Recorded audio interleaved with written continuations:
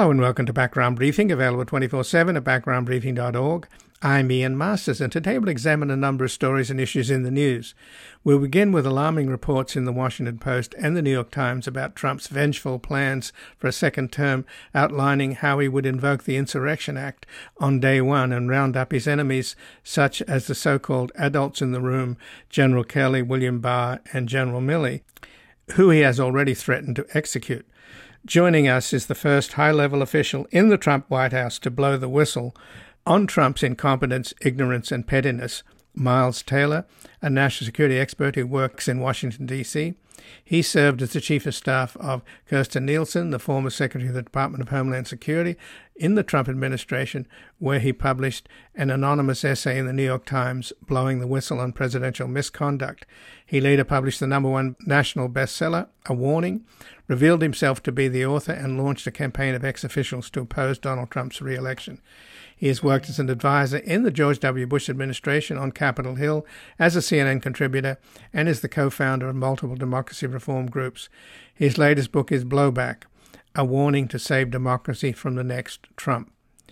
Then we'll look further into the looming specter of American fascism, with Trump the dear leader of a group of bottom feeders who were loyal to the end, as with the few adults left, along with the judges Trump appointed, held the line on democracy and tossed out the Kraken election lawsuits.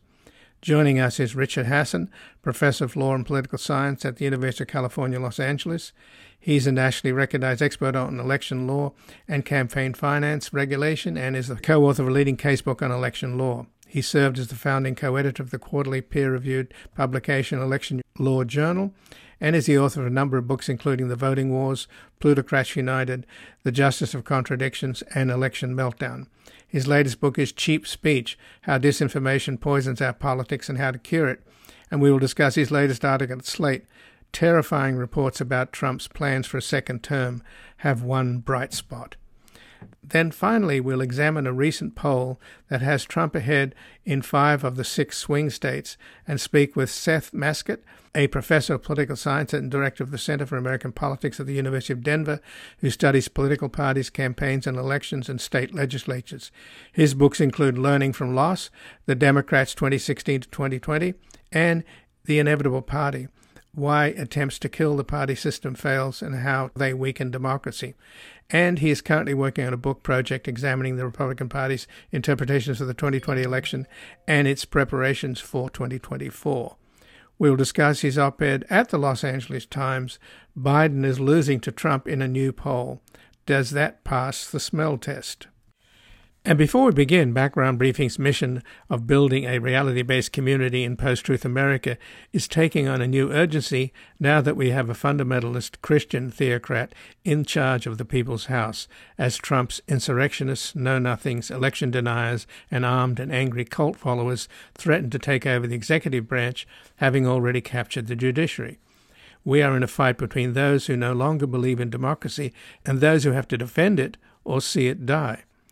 Please make a tax-deductible donation at backgroundbriefing.org/donate or at our foundation, publictruthmedia.org, so that we can continue to seek out facts and information to awaken America's silent majority before democracy is trumped by fascism, wrapped in the flag and carrying a Bible. And joining us now is Miles Taylor, a national security expert who works in Washington, D.C. He served as the chief of staff to Kirstjen Nielsen, the former secretary of that Department of Homeland Security during the Trump administration, where he published an anonymous essay in the New York Times blowing the whistle on presidential misconduct. He later published the #1 national bestseller, A Warning, revealing himself to be the author, and launched a campaign of ex-officials to oppose Trump's re-election. He's worked as an advisor in the George W. Bush administration on Capitol Hill, as a CNN contributor, and is the co-founder of multiple democracy reform groups. And his latest book is Blowback, A Warning to Save Democracy from the Next Trump. Welcome to Background Briefing, Miles Taylor. Ian, it's terrific to be with you as always. Well, thanks for joining us, Miles. And this recent article in the Washington Post on Sunday, and there was a similar article in the New York Times, Trump and his allies plot revenge, Justice Department control in a second term. It is alarming, and it has a lot of people alarmed. And apparently the plan for Trump's, if he's inaugurated on day one, he will invoke the Insurrection Act and then have martial law and round up his opponents. And on top of the list, of course, are people that you worked with: John Kelly, the former chief of staff, Attorney General William Barr, his ex-attorney Ty Cobb, and the former chairman of the Joint Chiefs of Staff, Mark Milley, who Trump has already says he wants to execute. So are you on the hit list? Well, Ian, I will say that the very first thing that Donald Trump did after I spoke out against him was tweet out a 7-letter response in all caps. Treason? Question mark. Now, anyone who knows anything about history knows that treason is punishable under law by death. So, the president of the United States effectively said I should be charged with an offense punishable by death for exercising my First Amendment rights. That's who we're dealing with here. And, some folks have reacted to the Washington Post story and said that it's fear-mongering. But I've got to say, it's anything but. In fact, I think that the picture that the Washington Post paints with this story is a hyper-realistic picture. And it's something that I've been talking about the past few months after interviewing a range of different Trump aides and other people who served alongside me in the Trump administration. I spoke to everyone from the cabinet level all the way down to the staffers that sat at the desk just outside the Oval Office to ask them one question: what will Donald Trump do in a second term? And overwhelmingly, the through line of that story, the common denominator in all of these answers, was the weaponization of the levers of power. Again and again and again, people who had worked with Trump, people who know Trump well, people who'd served in the administration previously said that in the next go around, that is going to be his primary focus. He wants to use those levers of power to exact revenge against his adversaries. This would sound like the type of thing that would be a civic horror story or a B movie if folks were just spouting off and saying that. But if they don't trust the officials who've worked with Trump, they don't have to. They can just listen to Trump himself, who has been out there now the past few months broadcasting this quite openly. And Ian, I think the mistake that people have made time and time again with Donald Trump is they don't take him seriously. They don't take his word seriously. They assume that when he says bellicose things like he's going to prosecute his rivals or he's going to root out the deep state, that it's a figure of speech and that his real policies in reality won't be nearly as disastrous. That has proven to be false. We witnessed that firsthand as a country over the course of 4 years with Donald Trump, and we need to take him seriously this time around as he talks about using these institutions of the justice system, like the FBI, like the U.S. Department of Justice and special prosecutors, against his rivals. It's what Donald Trump wants to do, but this time he's taking the steps in a really conscious way to make sure it's successful. They are lining up lists of people who they know will execute these plans. They are putting the wheels in motion to be able to drop these executive orders in what one aide told me was a shock and awe blitz on day one of a second term. And they want to make sure they do these things in a way that it's bubble wrapped in legalese so that if the courts oppose it, they can fight it all the way to the Supreme Court and get some of these measures approved. So it's a pretty volatile situation that we're looking at, and one that genuinely, I believe, could be fatal to our democracy as we know it if we allow it to happen.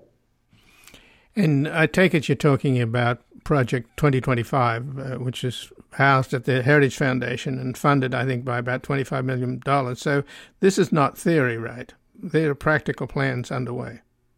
Well, and it's not theory because you've got these think tanks in Washington who are doing this. And for people who aren't familiar with that, this is pretty much tradition in Washington, D.C., that the party who's out of power, that's not in the White House, typically their people go work at the think tanks that are aligned with that party and that ideology, and they're kind of a White House in waiting. And they'll put together lists of officials that they want to come into the administration with them next time. Now, there was a hope that at the end of the Trump administration, those conservative institutions in Washington would not be filled with Trumpers, that they would be filled with sort of moderate Bush Republicans again, who would plan for the next Republican to be a pendulum swing back towards the center away from Trump.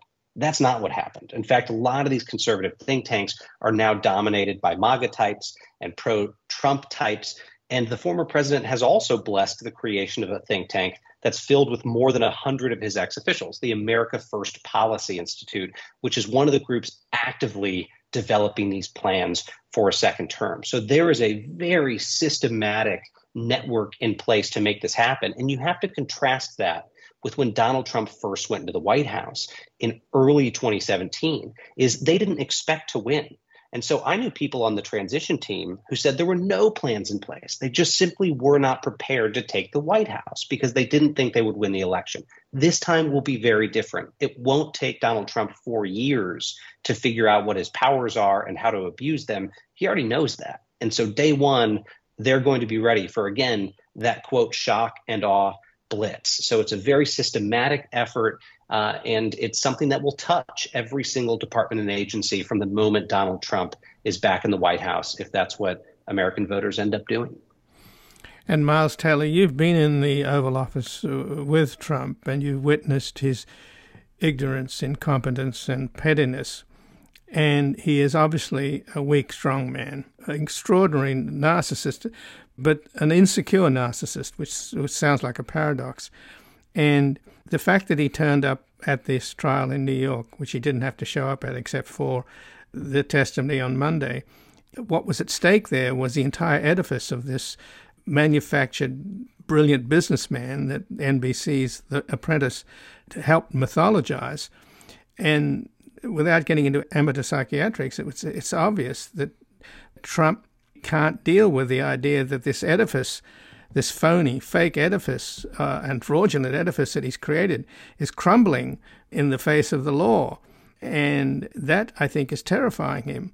But I think equally what's motivating him to form this plan, Project 2025, is that he doesn't want people like you and General Kelly and Bill Barr and others who know what he's really like and have seen him operate, going public and exploding the other myth. In other words, the myth of the businessman is starting to fray because of the New York case, and the myth of the politician is also at stake if you and the people that you're trying to organize are able to somehow break through the noise in this election year and let the American people know who this guy really is.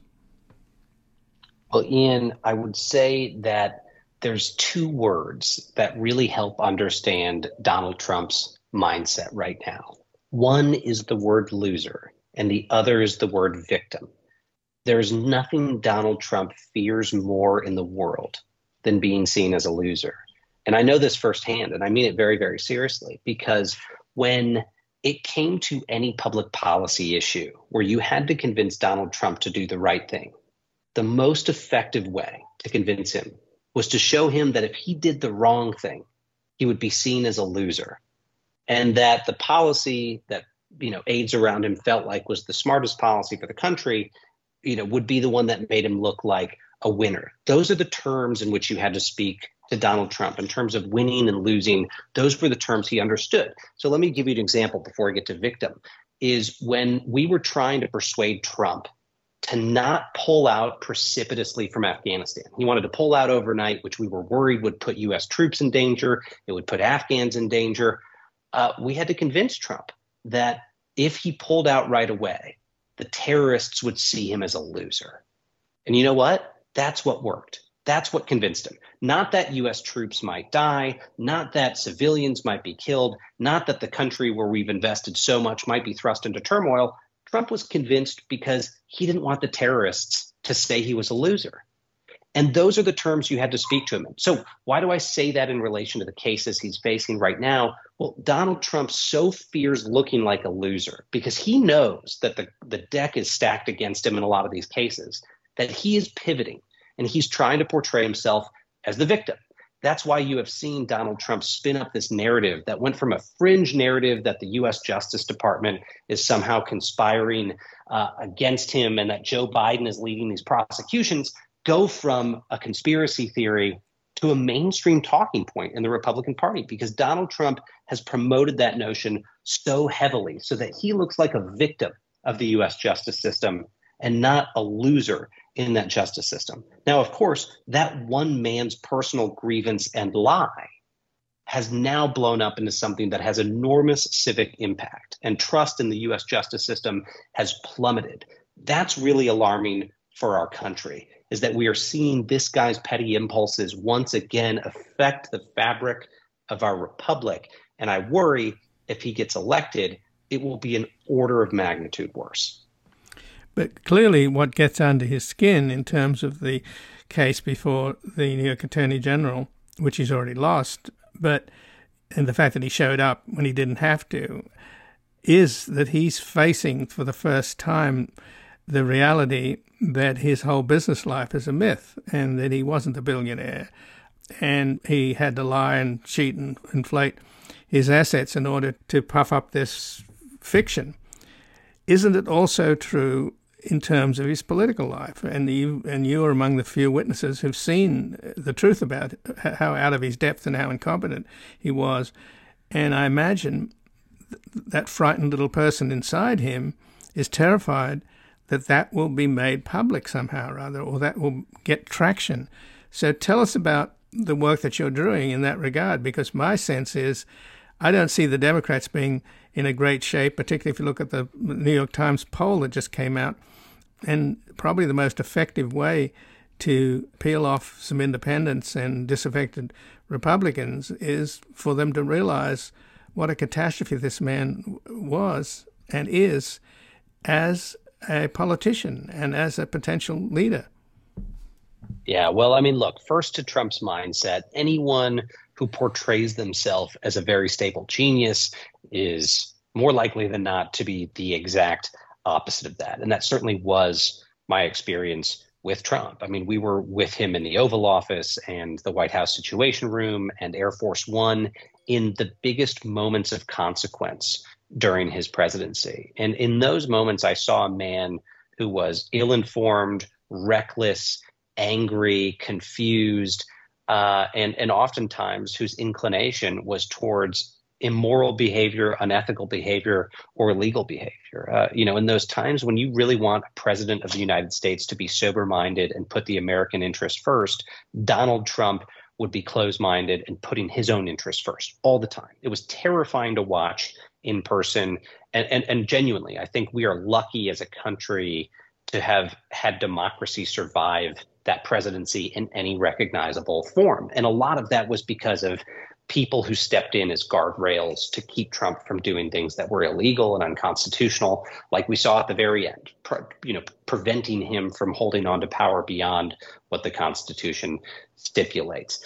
Those people won't be around in a second term. And that gets to the second part of your question. What can be done? Donald Trump, like you said, more than anything, fears his real self being exposed. It's happening in real time on the national stage as people get to see what a crook of a businessman he was, what a liar he's been about his finances. And he fears that in his reelection, that the people who've worked with him will continue to express his incompetence and to spell it out for the American people. So, look, one of the things that I'm trying to do, and I'm hoping will be successful, is getting more and more and more of these people who've worked with Donald Trump to come forward. Now, I don't expect those people to be able to persuade the MAGA masses to turn against Donald Trump. That's not reality. But what folks who've worked around Donald Trump who speak the truth can do is they can provide air cover for those concerned conservatives and other Republicans who maybe are wary about Trump to vote for the other side, to not vote at all, or look, write in the name of their aunt or uncle on the ballot when they go vote. But they can help peel off those folks who are just looking for an excuse or a talking point to use with their friends and family members in MAGA circles about why they're not standing behind Trump anymore. And that's the ability to say, look, there's other people in the tribe, in the Republican tribe, who say he's pretty dangerous, so I'm not going to stick with him this time. I think that can have a decisive electoral impact. I think it did in 2020. I think enough people coming forward and defecting from Donald Trump's realm helped convince Republicans in key swing states to vote for a Democrat for the very first time in their lives, to vote for Joe Biden. I think that ended up helping to decide the 2020 election. And by all accounts, this is going to be an extremely tight race if it's Joe Biden versus Donald Trump. And I do worry that Trump has the momentum at the moment. If the election was held today, I think that Donald Trump could eke it out and win the presidency again. So that means every vote is going to matter. And those crucial swing votes of disaffected Republicans and independents will be more crucial than they have ever been in the modern age. So, look, my message would be, folks who've not just worked with Donald Trump, but people who have become disillusioned with the MAGA tribe in general should know that there are people with open arms willing to have a new political home for them, encourage them to come forward, support them in, their testimonials about how corrupt this movement has been. That, I think, at the end of the day, is going to be the only thing that prevents us from getting a Trump 2.0. Because even in the worst case scenario for Donald Trump, from a justice perspective, he could still potentially be in jail, running for president of the United States, and God forbid, win as a convicted criminal. But I would think, Miles, that these reports in the New York Times and the Washington Post would propel the people that may be reluctant, like General Mattis, for example, to go public and to join forces with General Kelly, who's already made some very important statements and revealed a lot about what a catastrophe Trump was, particularly in terms of his contempt for veterans and wounded veterans, and of course Bill Barr and General Milley up to a point. I would think that these recent revelations about Project 2025 would be a real motivator, because basically if you and General Kelly and Milley and others don't move fast, you're going to be in jail because you're on the top of the hit list. Oh, I think that's right. I mean, ex-Trump officials joke darkly about how, we'll be in orange jumpsuits in Guantanamo Bay if he wins a second term. And, those are half jokes, because Donald Trump actually did want to send civilians into Guantanamo Bay, Cuba, the terrorist prison where the 9/11 mastermind is housed. And he has talked about jailing his political opponents. So this isn't the realm of political horror story. It's a political reality. And I think those folks do need to get out there. I mean, I'll be honest with you, Ian. I mean, one of the frustrations has been, even people who've spoken out, a lot of them have gone back into the dark. They've been so rocked by the political intimidation and violence in this country that they're scared to continue speaking out. And so we've got to make it easier for folks to come forward. And look, if there's someone listening to this right now that wants to, help go put an ad campaign on the air with some of these folks, I'm all ears. Folks can reach out, but that's what we need to be able to go to other ex-Trump officials with, is say, look, there's a platform here. We are going to get your message out there nationwide, and we're going to blast it into those swing states where it's most important for people to understand who Donald Trump truly is. That needs to happen. And like you said, it needs to happen with speed, or we are going to zombie walk back into this situation that imperils the entire American experiment. And how do these people contact you? I mean, what's the organization that they should knock on the door of? Well, look, I mean, right now, if folks want to hop on X, formerly known as Twitter, and just send me a direct message. I mean, I'm open to, folks who want to get involved in the fight and find ways to do this and amplify the message. At the moment, I'm not running a political organization to do this, but there's a lot of different organizations I feel like could helm this kind of an effort. And, there are good folks on the pro-democracy side who I think want to participate, who may not be Republicans, may have never been Republicans, but are Democrats who want to welcome dissident Republicans in with open arms. So, I hope that we can make that happen again this cycle. It certainly worked in 2020, and I think it's one of our last best hopes in 2024. Well, I thank you for joining us, Miles, and for the work that you're doing. It is extraordinary to have this conversation with you as an eyewitness to who Trump really is, and in the context of a poll that just came out from the New York Times and Siena that has Trump ahead in 5 of 6 of the key swing states. So I often wonder what planet I'm on when when you know the reality of who this guy is, and yet so many people in this country support him. And if there's any magic wand to prick that bubble, I'm all for it. And I think it's probably the most important work that could be done. So thank you. Well, I appreciate it, Ian. Thank you. And, I hope in the coming months to have better news to report in terms of folks forming a coalition, getting together, and really working to take this guy down. And again, I've been speaking with Miles Taylor, who is a national security expert who works in Washington, D.C.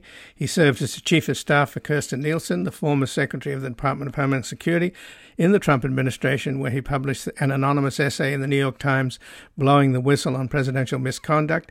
He later published the #1 national bestseller, A Warning, revealed himself to be the author, and launched a campaign of ex-officials to oppose Donald Trump's re-election. He's worked as an advisor in the George W. Bush administration, on Capitol Hill, as a CNN contributor, and is the co-founder of multiple democracy reform groups. And his latest book is Blowback, A Warning to Save Democracy from the Next Trump. We're going to take a brief station break. We're back looking further into the looming specter of American fascism, with Trump the dear leader of a group of bottom feeders who were loyal to the end, as the few adults left, along with the judges Trump appointed, held the line on democracy and tossed out the Kraken election lawsuits. From the war against disorder, from the sirens night and day, from the fires of the homeless, from the ashes of the gay, democracy is coming to the USA.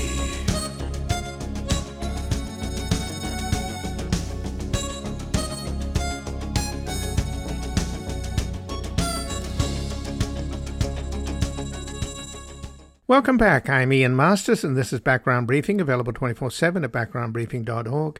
And joining us now is Richard Hasen, who's a professor of law and political science at the University of California, Los Angeles. He's a nationally recognized expert on election law and campaign finance regulation, and is the co-author of a leading casebook on election law. He served as a founding co-editor of the quarterly peer-reviewed publication Election Law Journal, and is the author of a number of books, including The Voting Wars, Plutocrats United, The Justice of Contradictions, and Election Meltdown. His latest book is Cheap Speech, How Disinformation Poisons Our Politics and How to Cure It. And his latest article at Slate is Terrifying Reports About Trump's Plan for a Second Term Have One Bright Spot. Welcome to Background Briefing, Richard Hasen. Good to be back with you.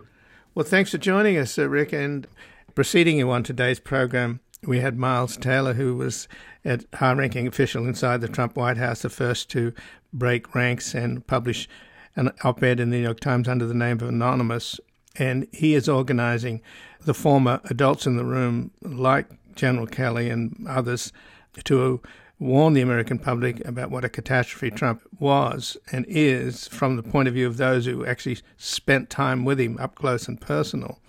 So turning to the alarming articles in Sunday's Washington Post and also in the New York Times about what Trump's plans are for Project 2025, there's nothing scarier than what they plan to do. But you've written an article, obviously at Slate, saying, as terrifying as these things are, Trump's plans for a second term have one bright spot. So what would that be? Well, I think we should start with the cloud because, I'm not trying to sugarcoat things or minimize the risks of a lawless second Trump term.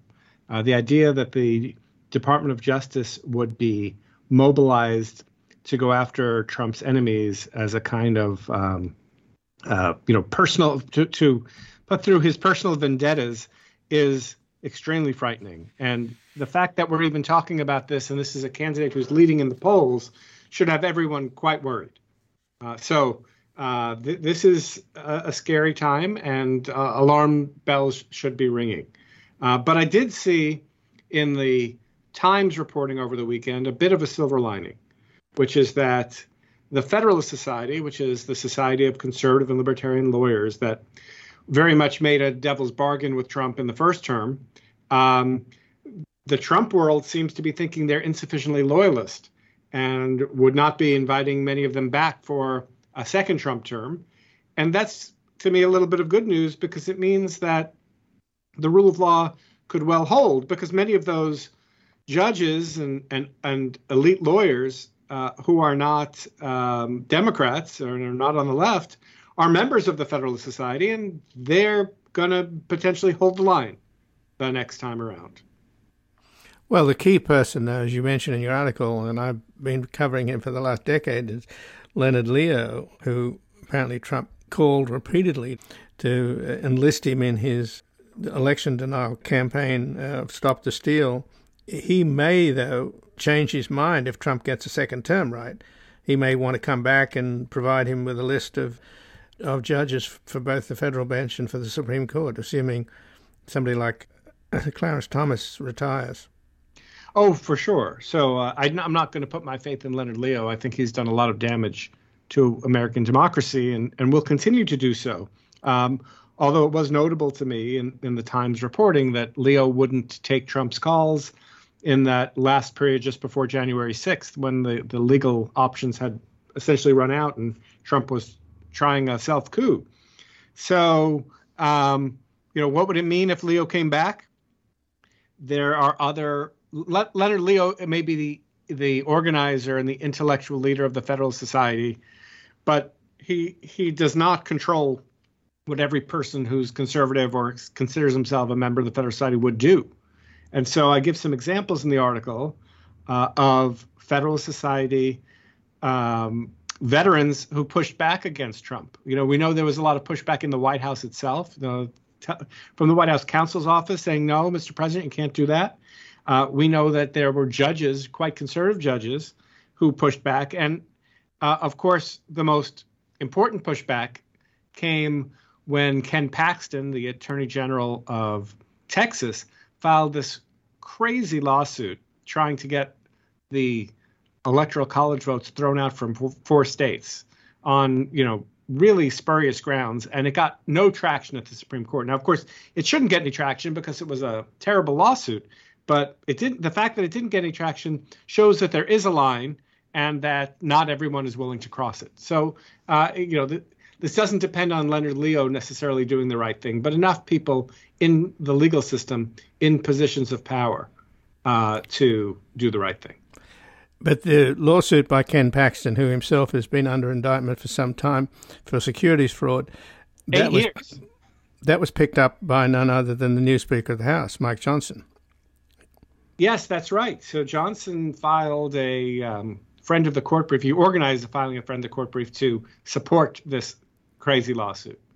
Now, if I'm going to stay optimistic for a moment, one could see that these House members signing on to that brief, as deplorable as that was, one could see that as a kind of form of cheap speech.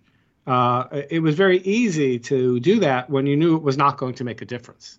And in fact, if you look at the people who said, that the election was stolen and Trump should, be declared president somehow again in 2020, those were people who didn't have the power to do that. And when it came to the Republican governors and Republican secretaries of state, those who actually could have done something to muck up the works, they didn't do it. Now, I have a big question about what happens if Mike Johnson is the Speaker of the House January 6, 2025, and whether he would do the right thing. I don't think we have a track record with him. But we did have enough people in power, Mitch McConnell even. I mean, these are not people I would ordinarily look to as election heroes. Brian Kemp, the governor of Georgia. They've done a lot of controversial, what I would consider anti-voter things over the years. But they held the line on actually stealing the election. And so that's the hope that next time is going to happen. And also, just putting aside like stealing the election, just like the general things that Trump might try and do, like a new Muslim ban or something like that. If you don't get the really elite lawyers working on it, you end up getting lawyers who file arguments that are not all that persuasive. And then, they lose in the courts. So it's going to be hard if you don't have the support of the elite lawyers on the right to be able to get your legislative agenda in place. But Rick, you just mentioned soft coup.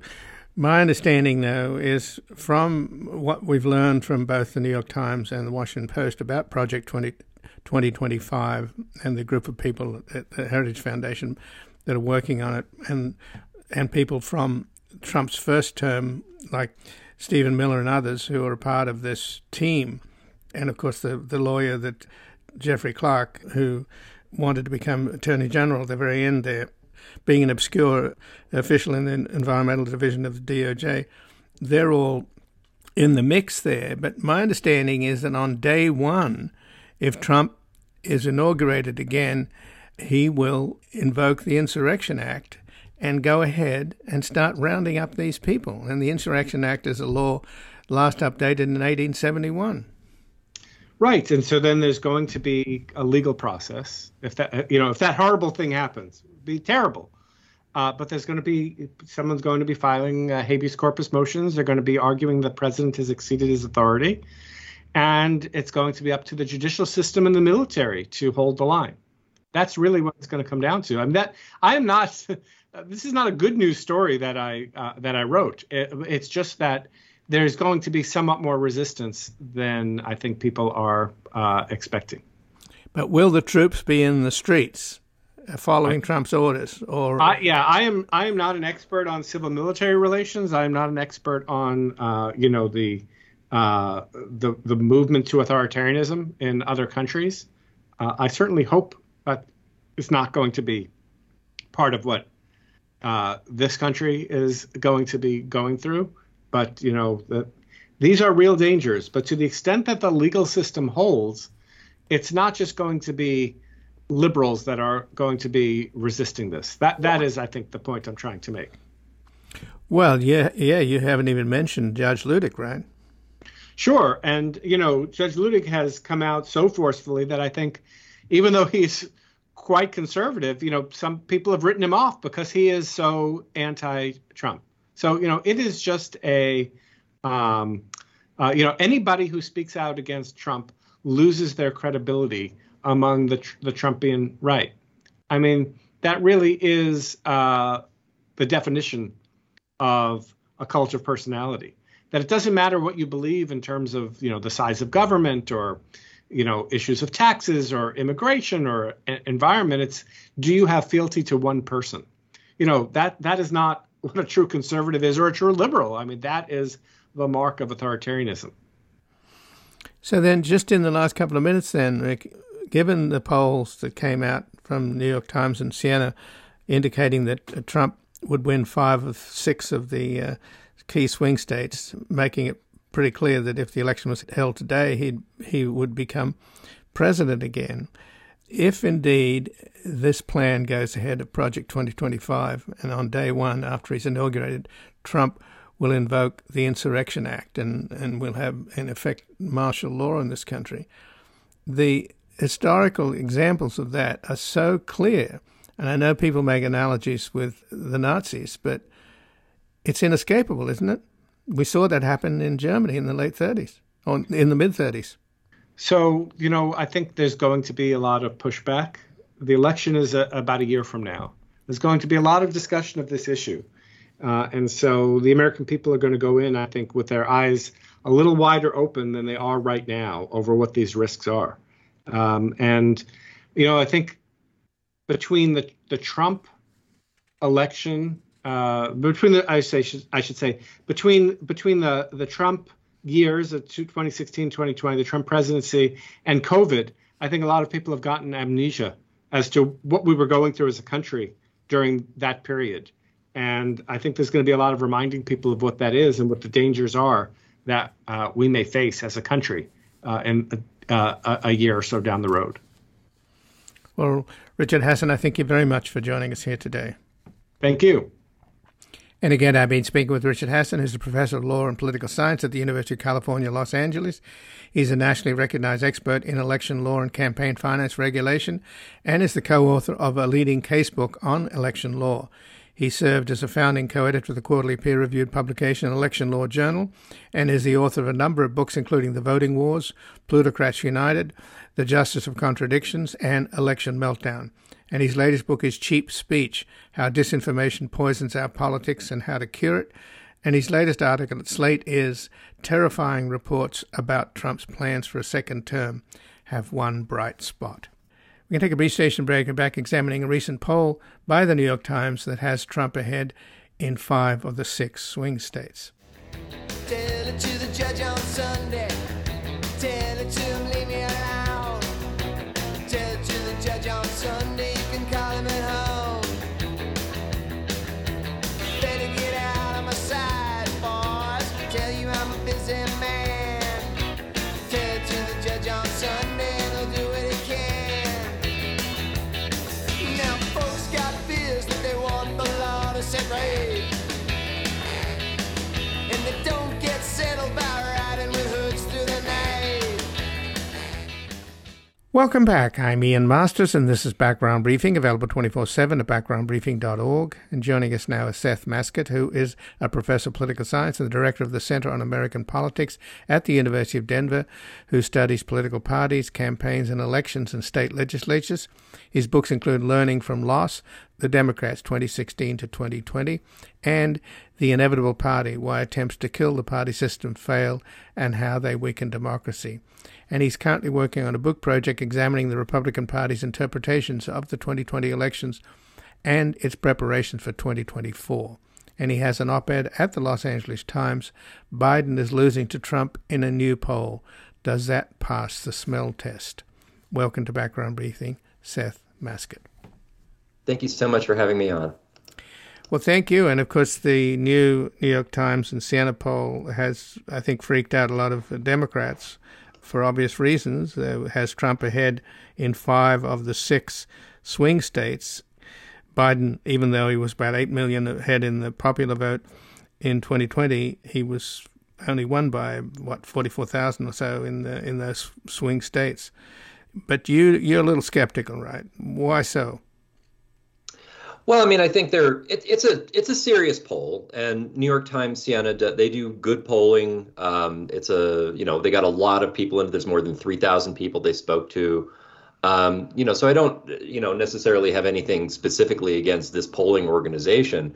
But one of the things that sort of struck me, if you see some of the breakdowns in the polls, is that they have some suggestions for how different subgroups of the electorate are going to vote. They have an estimate that Black Americans will, it's something like 22% of Black Americans will vote for Donald Trump. That's a very large number for a Republican presidential candidate. I mean, we haven't seen anything like that in, more than half a century. I'm not saying it's impossible, but it seems pretty unlikely. He got about 12% last time he ran. It has voters under 30 basically split between Trump and Biden, and we know that to be one of the most Democratic-leaning portions of the population. So, I'm not sure what would cause results like that. It may just be that, that Republican-leaning voters were just more interested in responding to it right now, or just more unified behind a candidate than Democrats are. But I found that just sort of a strange set of findings in there. And how much do you what was the time frame for this poll? Was it very recent? It was very recent. It's just within the last week or two. So then it's factoring in the reaction to the Israeli war in Gaza, right? Yes, that's certainly a part of it. And that is something that, at least for now, is splitting the Democratic side, where you have, portions of the Democratic population very strongly in support of Israel, other portions very critical of Israel. Biden is trying to sort of navigate a way through all that, whereas Republicans are much more united in, simply just, opposing Biden. So Biden's getting punished for being the president, right? The president has to make hard calls. Yes, this is something we see, particularly in a poll that's this far out from the election, where Democrats are very much in the mode of, dealing with the dirty business of governing, and, Biden having to make a lot of the difficult calls that will, at least for a while, split his coalition. His party is really not that involved in the day-to-day of a presidential campaign just yet, whereas the Trump team certainly is. They're not doing any real governing at the moment. They are simply focused on criticizing Biden and defending their candidate, Donald Trump. And so, Republicans just in some ways are just much more united at this point. I don't. So this doesn't necessarily reflect what the electorate will look like, in 10, 11 months, where you'll have pretty much the whole country thinking in campaign mode. Well, it could also change in a couple of weeks if the Republicans shut down the government. That could change too, and that could have some effects too. Those we've seen government shutdowns several times in the past few decades, generally orchestrated by Republicans in Congress, and they usually end up hurting Republicans in the polls. So that could be something that galvanizes Democrats to think as one, and hurts the Republican Party. We might see these sorts of polls shifting in response to something like that. So what's the role then of the third-party candidates? Kennedy, RFK Jr., Cornel West, and no labels. How concerned should the Democrats be about those candidates? They should be concerned. And honestly, I think the Republicans should too. It is difficult to know what sort of an effect a third-party candidate will have. I think in some ways, Robert Kennedy Jr. is one of the more interesting and difficult to forecast candidates in there. He's not likely to do that well. I'll honestly be surprised if he does better than 1 or 2% of the vote. But the question is, where does that 1 or 2% of the vote come from? He is, the Kennedys are just historically associated with the Democratic Party. He is a longstanding Democrat. On the other hand, he is far more popular among Republicans than he is among Democrats right now. So if someone is bothered by Donald Trump, do they turn to Kennedy? I honestly don't know. And, we might see a few of these swing states in Georgia or Wisconsin or Pennsylvania or something like that, where it really just comes down to a few tens of thousands of voters, and which party bleeds more voters to someone like RFK Jr. could make all the difference, but it's really hard to know right now just where, what sort of an effect that would look like. Well, it doesn't take too many independent voters, third-party voters, to swing the election, as we've seen that with Trump in 2016. Jill Stein and the Libertarian candidate clearly took enough votes away from Hillary Clinton, and well, certainly in case of Jill Stein, took enough votes away from Hillary Clinton in those key swing states to have cost her the elections. Not that she wasn't a particularly good candidate, and there are other factors as well, like James Comey, etc. So when I mentioned earlier how these swing states are the key because we have the most ridiculous system on the planet in terms of democracies, where the person who wins the most vote doesn't necessarily win because of the Electoral College. And the Electoral College results lately have been such that so many candidates have lost the popular vote but won the presidency. So is that what you're looking at? And that's what this new Times Siena poll is looking at, right? Yeah, I think that's still a pretty realistic possibility. I mean, we've had that occur in the past where you have one candidate win the popular vote and the other candidate win the White House, thanks to the Electoral College. That was considered a pretty, a rare event. But, in the elections since 2000, presidential elections have tended to be very close. It's rare that the winner gets more than a 3 or 4 point advantage in the popular vote. Right now, just the way that votes are distributed in the country, Republicans have a slight advantage in the Electoral College. Just Democrats have more, what you might call wasted votes in states like California and New York. And so, Republicans don't need to necessarily win the popular vote in order to win the Electoral College and then the presidency. So they've been able to do so, twice since 2000. That could happen again. I don't think there are very many people who think Donald Trump would win the popular vote against Joe Biden next year. That's pretty unlikely. But he's got a reasonable chance of winning the Electoral College, just thanks to the way that voters are distributed in the country right now. And yes, that will all come down to, pretty much just these 6 states that the New York Times was singling out in this poll. That these are the ones that are likely to be closest, and in which it doesn't take too many votes to make a difference, and where one or more of these third-party candidates could really tip things one direction or the other. Well, it's the one that's the most problematic, it would seem. And in fact, Nancy Pelosi mentioned this just recently, that she was really worried about no labels. They're on, what, over 12 ballots now? I think 12 that's states? Right. Yeah. Yeah. And key swing states at that, right? Yeah. And that is an unusual organization, and it's difficult to figure out exactly what their agenda is. There are definitely some conservative donors who are backing them in a number of cases, seeing them as a way to help split the Democratic vote. I guess it sort of comes down to who their candidates would be, and we don't really know that yet. But at least in theory, the idea is that Democratic voters are more likely to split from Joe Biden than Republican voters are to split from Donald Trump. And at least according to these latest polls, there's some evidence to back that up.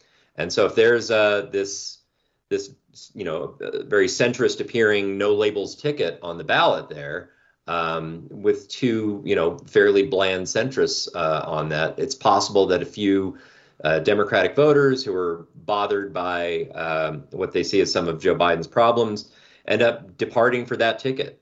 And that could end up, affecting the election outcomes. Now, no labels will say that, they're not in this to do that. They don't want to throw the election in one direction or another. But that's very much what they could do in this situation. Well, they've got Joe Manchin and Kirsten Sinema on board. That makes me very suspicious. Joe Lieberman is one of the founders of it. And, of course, the real person behind this is Mark Penn, whose wife, Nancy Jacobson, is the sort of fronting for as the co-chair of No Labels. But Mark Penn, of course, is a fixture on Fox and somebody that has always sabotaged the Democrats. So I'm extremely suspicious of No Labels. I think it's pretty clearly an operation meant to hurt Biden and help Trump. I think that's accurate. I think it's, certainly the motivation of a lot of people involved. I think it's a little hard to know just what effect they would have, but I think they're probably more likely to hurt Biden and the Democrats than they are Trump and the Republicans.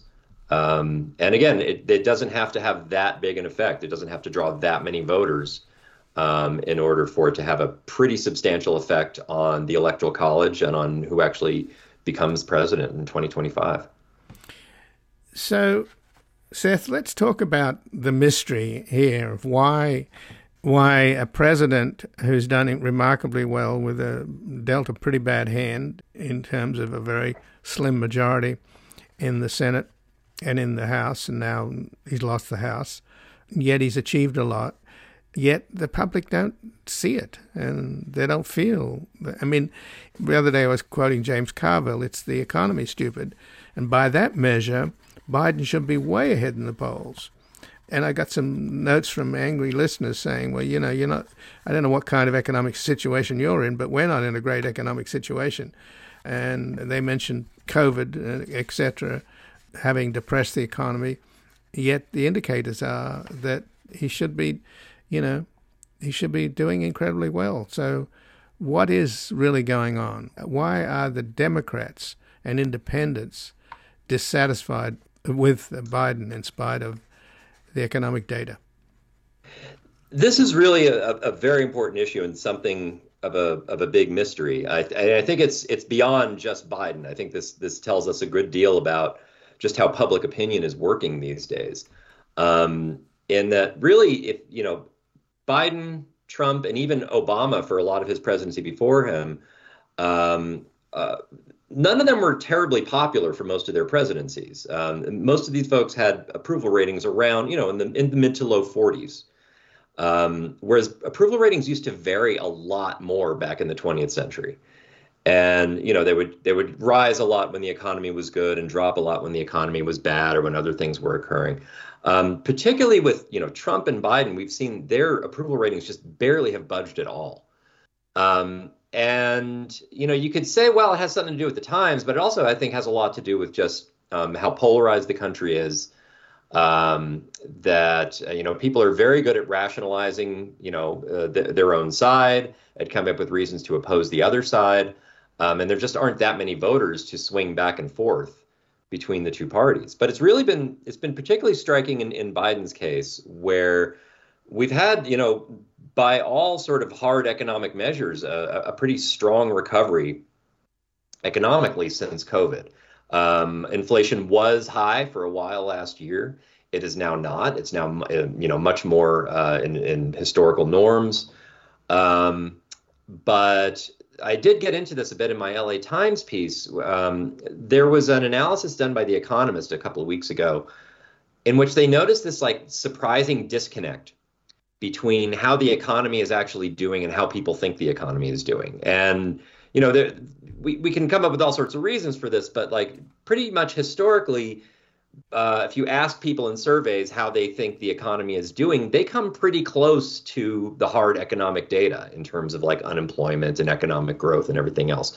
Just, since 1980 or so, public perceptions have followed the hard data very closely until 2020, basically. And in that time since, the economy has actually recovered pretty strongly. Unemployment remains at historic lows. Economic growth is high. Inflation is under control. But people think the economy is terrible right now. And that could be a number of things, I think, emanating from the COVID pandemic, where there's still a lot of dislocation caused from that. There's still, workplaces have disintegrated. A lot of people just feel a lot less secure, a lot less healthy than they used to. And they just broadly blame that on the economy. Just instinctively, people sort of blame the party in power. They blame Joe Biden for things just not being great. And that's typical. People generally credit presidents for good times, whether or not they created them. They blame presidents for bad times, whether or not they created them. But Biden is somewhat bearing the brunt of that right now. Now, it's possible we'll see that shift, over the next year. If the economy continues to grow and unemployment stays low, perhaps people just come to say, oh, actually, things are actually going a little bit better. But really remarkably right now, it's, a lot of surveys reflect what you were just saying, that regardless of what things look like and how few people are unemployed and people's income levels, people just generally say things are not great. And they are blaming the president for it. So just in the last minute, though, Trump is facing 4 indictments, 91 criminal charges, legal challenge under the 14th Amendment. And, of course, he lost the last election, but then he organized a violent attempt to overturn the results. And he's already lost his reputation as the great businessman in the New York trial, and he's obviously terrified. And he wants to, in his next term, if he gets it, go after all the people that served close to him and know what an incredible fool and incompetent he is.